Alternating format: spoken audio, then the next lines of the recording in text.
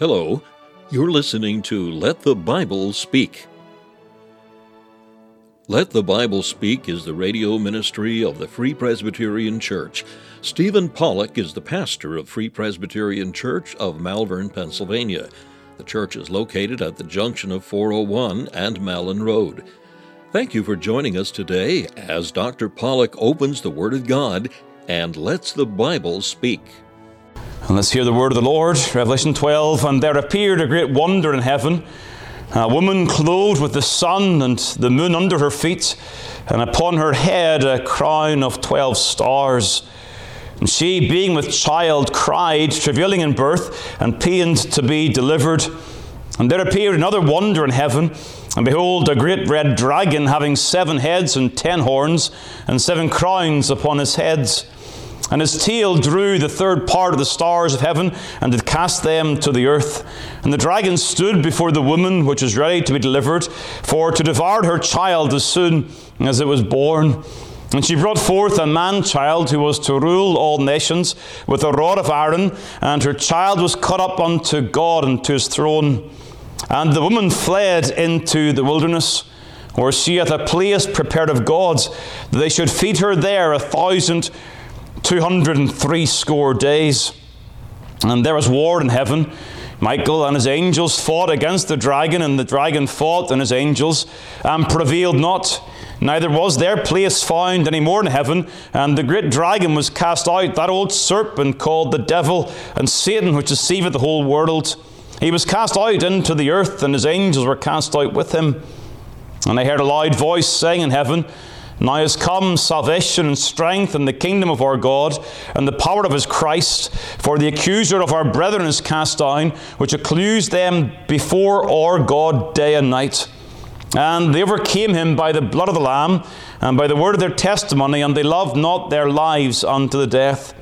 Therefore rejoice, ye heavens, and ye that dwell in them. Woe to the inhabitants of the earth and of the sea, for the devil is come down unto you, having great wrath, because he knoweth that he hath but a short time. And when the dragon saw that he was cast unto the earth, he persecuted the woman which brought forth the man-child. And to the woman were given 2 wings of a great eagle, that she might fly into the wilderness, into her place, where she is nourished for a time, and times, and half a time, from the face of the serpent. And the serpent cast out of his mouth water as a flood after the woman, that he may cause her to be carried away of the flood. And the earth helped the woman, and the earth opened her mouth and swallowed up the flood which the dragon cast out of his mouth. And the dragon was wroth with the woman, and went to make war with the remnant of her seed, which keep the commandments of God, and have the testimony of Jesus Christ. In order to encourage the troubled, persecuted church, we are again being shown further visions that see the church as protected and provided for in the wilderness. And tonight, that's what I want to think about this evening. It is the picture here of the woman in the wilderness, verse number 6 and verse number 14. Right at the outset, I'm suggesting to you that what we see here is a picture of the churches, or the church being protected and provided for in the time of challenge in the wilderness. But to get hold of that, to see that is the teaching, we of course need to see that in its context and in this chapter. Chapter 12 begins another new cycle. Again, we're saying there are these cycles of visions in Revelation, and chapter 12 is the latest in these cycles of vision. You know the new cycle in some part, in that it begins with the advent, the coming of Jesus into the world, or at least some description pertaining to his coming into the world. Actually, when you get to chapter 12, you get into the second half of the book, not just in chapter numbers, but in the theme. And we come into the second chapter, the second half of Revelation. And in some ways it is another time when the book repeats the theme of the glorious triumph of Christ. He is the victor. He will overcome all of his enemies. And so chapter 12 begins, if you like, that new section. What you should also see is in verse numbers 1 through 6, and then 7 following, you have the same events being looked at from differing perspectives. And the clue to that again is the reference to the woman Again, verse number 13 refers to the dragon being cast onto the earth, and then the woman being persecuted and flying into the wilderness. And of course that corresponds to the child being caught up to God, verse number 5, and then the woman fleeing into the wilderness. And so the effects that we see, the woman flying into the wilderness, indicates for us that the preceding verses 1 through 5 and verse 7 through 13, that those are really parallel accounts dealing with the same events from different perspectives. And so we see that, and that's again is an important way to understand and interpret this chapter. Now, in the opening verses, we see three characters having prominence. We have, of course, the woman who is travailing in birth, laboring to give birth to a child. We have the dragon mentioned there, and we have also, of course, the child himself. And those are the three main characters.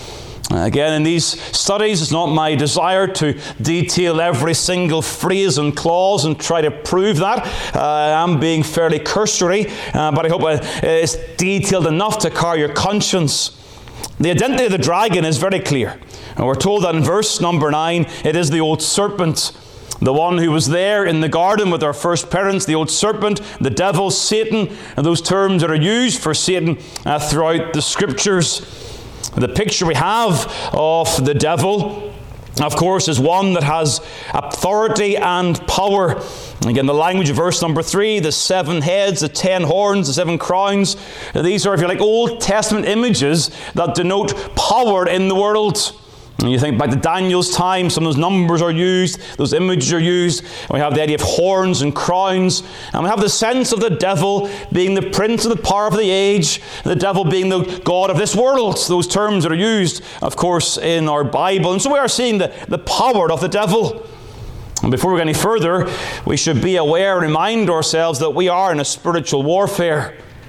And we should not trivialize or make fun of these serious matters when it comes to the matter of the devil and his warfare against the Christ and against his church. And so the devil's painted here. It is a picture. Again, even the people who take the most literal view of Revelation, they will accept here that the picture of the dragon in verse number 3 is symbolic of the devil and all of his power, authority, and rage and anger. So that's the dragon. It is the devil, the old serpent, and Satan. The child then is, of course, Christ himself.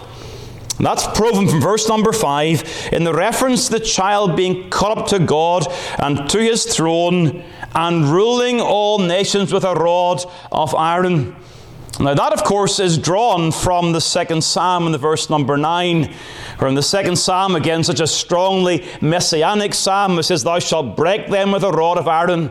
The son that ascends to the throne, to David's throne, is the one that rules the nations with a rod of iron. And of course he is therefore caught up to the throne. And again, the reference in Psalm 2 is to Christ sitting upon the throne, God putting his son upon his holy hill. And so therefore you see the child in verse number 5 is indeed Christ himself. So that therefore leaves the issue in the identity of the woman. According to Roman Catholic theology, they would see the woman here as a reference to Mary, to the Virgin Mary. There are many problems with that interpretation. We're going to see some tonight, but it's worth remembering that in this portion that is so symbolic again, the dragon is symbolic. The pictures that are being used here in something that is so symbolic, it is not likely to have a literal reference to a literal woman, namely Mary. Rather, we believe the woman represents the church. Initially, the church in the Old Testament. The church that is laboring to bring forth the child. And that language is used in Isaiah regarding Israel of old. It's like a woman in labor. We saw some of that in our readings in Isaiah. And so you have here again the church that's mentioned initially in the Old Testament. But remember, there is only one true church. There are the true believers in the Old Testament, to whom are added the Gentiles in the New. And there is only one true church of Jesus Christ in all ages. And of course, that church is often viewed in imagery of a woman, of a bride. You think again of Christ loving the church and the husband to love their wives as Christ loved the church. And the picture here of the church, verse number 1, is a picture of a church of glory, clothed with the sun, the moon under her feet, upon her head a crown of 12 stars. Again, we see the 12, number 12 here, often used in Revelation to denote the church of Christ. The 12 tribes, the 12 apostles, those things that are used continually as pictures of the church of Jesus Christ. And the imagery of the sun and the moon, again, speaks of glory and beauty. Just in passing, if you note cross-references in your Bible, Song of Solomon chapter 6 verse 10 describes the bride, who is she that looketh forth as the morning, fair as the moon, clear as the sun, and terrible as an army with banners. And so the imagery here of the woman is consistent with similar language used regarding the church in other parts of God's revelation. Therefore, we're not speculating here when we say the woman is a picture of the church. That is proven all the more when you see the reference in verse number 11 and verse number 17 to the conduct of the woman as one, again, representing the church, overcoming Satan by the blood of the Lamb, by the word of their testimony. Similar to the words of verse 17, the remnant of her seed, which keep the commandments of God and have the testimony of Jesus Christ. Again, that language in Revelation is always used with regards to the true church of Jesus Christ. So the three characters, the dragon's the devil, the child is Christ himself, and again the woman is the church. What you're seeing then is the devil standing over God's people, seeking to devour the Christ. Now, this does not just happen at Christ's birth. And that's why you see the woman, again, as the church, if you like, in all ages. When you appreciate the symbolism here, you will understand that the devil has sought to devour the Christ throughout human history. You think of the death of Abel, or the anger of Pharaoh, or all the enemies of God's people right up to Haman and Esther's day. These are all devilish devices to seek to overthrow the people of God and destroy the Christ. And then, of course, you do come to Herod. And you turn back to Matthew chapter 2, and you know the story, what happens. The wise men come to Herod. They're looking for the king of the Jews, and Herod is angry. What happens when the wise men leave? Well, we have Matthew chapter 2, verse 16. Then Herod, when he saw that he was mocked of the wise men, was exceeding wroth, and sent forth and slew all the children that were in Bethlehem, and all the coasts thereof, from 2 years old and under, according to the time which had diligently inquired of the wise men. Then was fulfilled that which was spoken by Jeremiah the prophet, saying, In Ramah there was a voice heard, lamentation and weeping and great mourning, Rachel weeping for her children, and would not be comforted because they are not. And so you're seeing that Herod, if you like, he comes to the very height of those who are against the Lord Christ, fulfilling even the Old Testament lamentations, as the devil is seeking to devour the Christ of God. But when you go back to Revelation chapter 12, you get to verse number 5, you see that the devil is not successful. And she brought forth a man-child. Successfully brought forth Christ. Again, this is not describing his birth, as it were. It is describing the fullness of the promise of God. Again, these are pictures, symbolic language. It's not just about his safe arrival in Bethlehem. It is his coming as the Messiah, the one who was to rule all nations. And we know it says that because of the success. In verse number 5, the child was caught up unto God and to his throne. And so in that verse, we have the summary of the work of Christ on this earth. He came with the purpose of ruling the nations, in other words, achieving all power, all authority. And as he achieves all power and all authority, he is caught up unto God, and the ascension of Christ is in view in verse number 5. And so the devil is unsuccessful in his determination to destroy and devour the child. We know that's his purpose. Verse 4 makes it clear. But he was not successful. Praise God, he was not successful. And so when you get to verse number 7, again, you're seeing the same scene, or a different scene, but you're seeing the same events described from a different perspective now. You have here war in heaven. It indicates the spiritual warfare that was going on as Christ was coming into the world.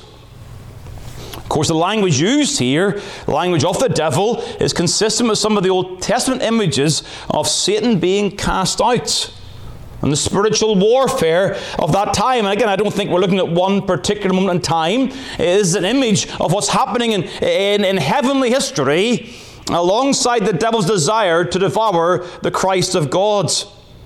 And yet again, you see that Satan is defeated and heaven rejoices. Verse number 10 says, "Now is come salvation and strength and the kingdom of our God." As Satan is cast out in this picture, we see the church, we see heaven rejoicing at the coming of the kingdom. Now you've got to think here, Matthew 28, where Christ himself says, "All power is given unto me, go ye therefore." And here you see, now is come the kingdom of our God and the power or the authority of his Christ. So coincidental with Satan being cast out is now the Christ having all authority and being given that name above every name, because he was obedient to death, even the death of the cross. And so I trust you see how these things come together. You see, turn back please to John chapter 12. And again, I think one of the challenges in Revelation chapter 12 is the sense of, well, surely Satan was cast out at some point in the very early times of human history, or even before human history. All sorts of debates regarding that matter of the creation of the angels and all the rest. But some people say, well, it's very, very early, but that's not necessarily the case here. You see, John chapter 12 shows us that Satan being cast out, again, is coincidental in this picture language. Okay, I'm not talking about, Satan's initial rebellion. I'm talking about what happens after that rebellion. There's a time in human history where there's war, if you like, war in heaven, as Satan is trying to devour the Christ.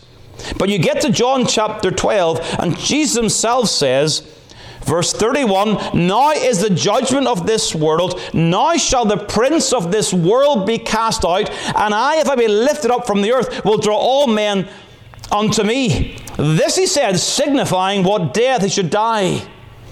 And so what Christ is telling us here is that as he dies upon the cross, so that, if you like, is the victory over the devil and the prince of the world being cast out.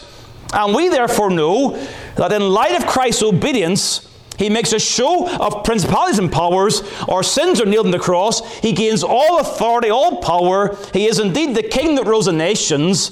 And all of that coincides with Satan being cast out in this language. And so when you see it that way, I trust it helps to clarify some of the difficulties you may have in Revelation chapter 12. What happens? Well, again, you see the result as Christ overcomes. Verse number 5, in Revelation 12 again, he overcomes, the child is caught up unto God, the woman flees, and so it is. When the devil sees he's cast out, verse number 13, he persecutes the woman which brought forth the man-child. And so what you're seeing here is the devil, as a defeated foe, knows his time is short and wages war against the woman, namely the true church of Jesus Christ. Hence, I think we are entitled to see this woman as being the woman persecuted by the devil, but protected and provided for by God. And when does this happen? Well, it happens for 1,260 days. 42 months, 3.5 years. Which I think therefore corresponds to verse 14. A time, if that's 1 year, times 2 years, half a time, half a year. You see, these are different ways to describe the same period of time, the same time we saw of the witnesses in chapter 11. Remember, the witnesses, exactly the same time period. And so you're seeing what's happening here. Well, the witnesses, they witness from the first century to Christ's coming. And so here we find the church being protected from Christ's ascension all the way through to the end of the age. The church protected. And so the comfort to the first century church. So if you're reading this and you're a believer and you're hearing the words that John has given to you, you're reading this, you're hearing it, the comfort is that though Domitian would destroy the church as an agent of the devil, the church is secure. It's safe in the place that God has prepared for it. And so for us today, if we're in this period of time, and I believe we are, we can then stand against Satan and his forces, knowing that we are safe. And so if that is the context and the lessons we can learn here, then what do we see regarding the church in the wilderness? Well, very quickly, you see the place. You see, we are to think here of the contrast. The woman flees into the wilderness, where she hath a place prepared of God, verse 6, now they should feed her there 1,260 days. The wilderness is a place that is harsh and inhospitable. And yet in that place, God has prepared a place of safety for his church. Now surely once more the imagery here is drawing on the Old Testament. The church, the woman in the wilderness. You think, let's read to you the words of Exodus chapter 19. It says there, ye have seen what I did unto the Egyptians, and how I bear you on eagle's wings. Isn't that what happens over in Revelation chapter 12? The woman, she's given 2 wings of a great eagle to be taken into the wilderness. We're being encouraged to think of God's provision in the Old Testament. And Deuteronomy chapter 8, it refers to the warnings when the people of God are in the promised land. They're warned regarding forgetting God's mercies. And in the context, Deuteronomy chapter 8, verse number 15, it says this, that God who led thee through that great and terrible wilderness, wherein were fiery serpents and scorpions and drought, wherein there was no water, who brought thee forth water out of the rock of flint, who fed thee in the wilderness with manna. You see that in the wilderness and all its troubles, there they were provided for by God. And so it is for New Testament saints. We are told, of course, by Peter that we are strangers and pilgrims in the earth, that we live in a hostile place, and we are encouraged as we live among the heathens to guard our hearts. You see, we should never forget the church exists in a hostile environment. We as a church, we live when the devil is seeking to wage warfare against us. That is our experience. And therefore we should expect difficulties in our walk in the world. We should expect enemies without and discontentment within. You think of the picture of the people of God in the wilderness. They had enemies outside them, and they had divisions and disputes and discontentment within the group. They had seasons of hunger and thirst and trouble in the church. But in the spiritual, we fight against Satan's armies. We wage not warfare against flesh and blood, but against principalities and powers. And our only hope is verse number 11, and that is overcoming him by the blood of the Lamb, by the word of our testimony. In other words, our only hope is in the Lord. As we exist in a hostile environment, it is that we be faithful to Christ and to his word. That is our only hope. You see, the church, whilst its challenges or whilst its surroundings are challenging, the church is there in the sovereign purpose of God. The word prepared, verse number 6, there's a place prepared of God. And in that place prepared, it speaks of somewhere that is made ready. The Passover meal was prepared. The spices for the Lord's burial were prepared. They were made ready. And so God has placed in the wilderness a place made ready for our safety. In other words, in a hostile environment, God has provided to secure the church's safety. Which leads, secondly, to the provision. And the words are used here as fed. Verse number 6, that they should feed her there. Again, there's a challenge there. The word that is used for feed, and that they should feed her there. That's a difficult thing to translate and be clear what's involved there. But it has a sense of God preparing a place whereby she would then be fed. Fed. Provided for. The same word is used in verse number 14, this time translated with the word nourished. Fed and nourished. Now here I wonder, are we to see something not only in the manna in the wilderness, but something regarding the reference here to the time period, 3.5 years? Surely that is a reference to Elijah's time. If you like, the most famous 3.5-year period in the history of Israel is the time when Elijah pronounced drought upon Ahab's kingdom. 3.5 years. And in 1 Kings 17, we find that at that time God is telling Elijah, go to the brook Cherith and I'll look after you there. And go to the widow of Zarephath and I'll look after you there. In other words, God provides for Elijah, and by the way, the 7,000 remnant, he provided for them in times of drought when his wrath is poured out. And so that's the picture here. As God's wrath has been revealed upon the world, so the church is kept safe, provided for, and nourished. Surely we are to see lessons here. Not that we are sustained physically in terms of manna and quail and ravens and that sort of thing, but that we are fed by God.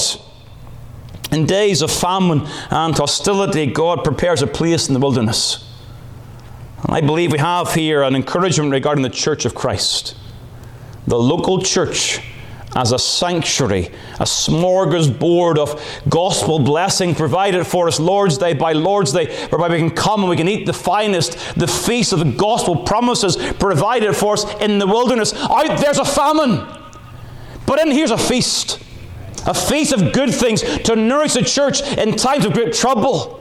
And what a tragedy it is when people neglect the blessing of a local church, whatever that church may be, but a place in the wilderness where God feeds us. Does God not tell the elders to feed the flock of God, over the which you're made an overseer? That sense of Acts chapter 20, the sense of 1 Peter chapter 5, feed the flock of God. It is the duty again of the church leadership to ensure that people are well nourished and well fed, because God has so provided for this. Oh, we should see the value of a local church gathering.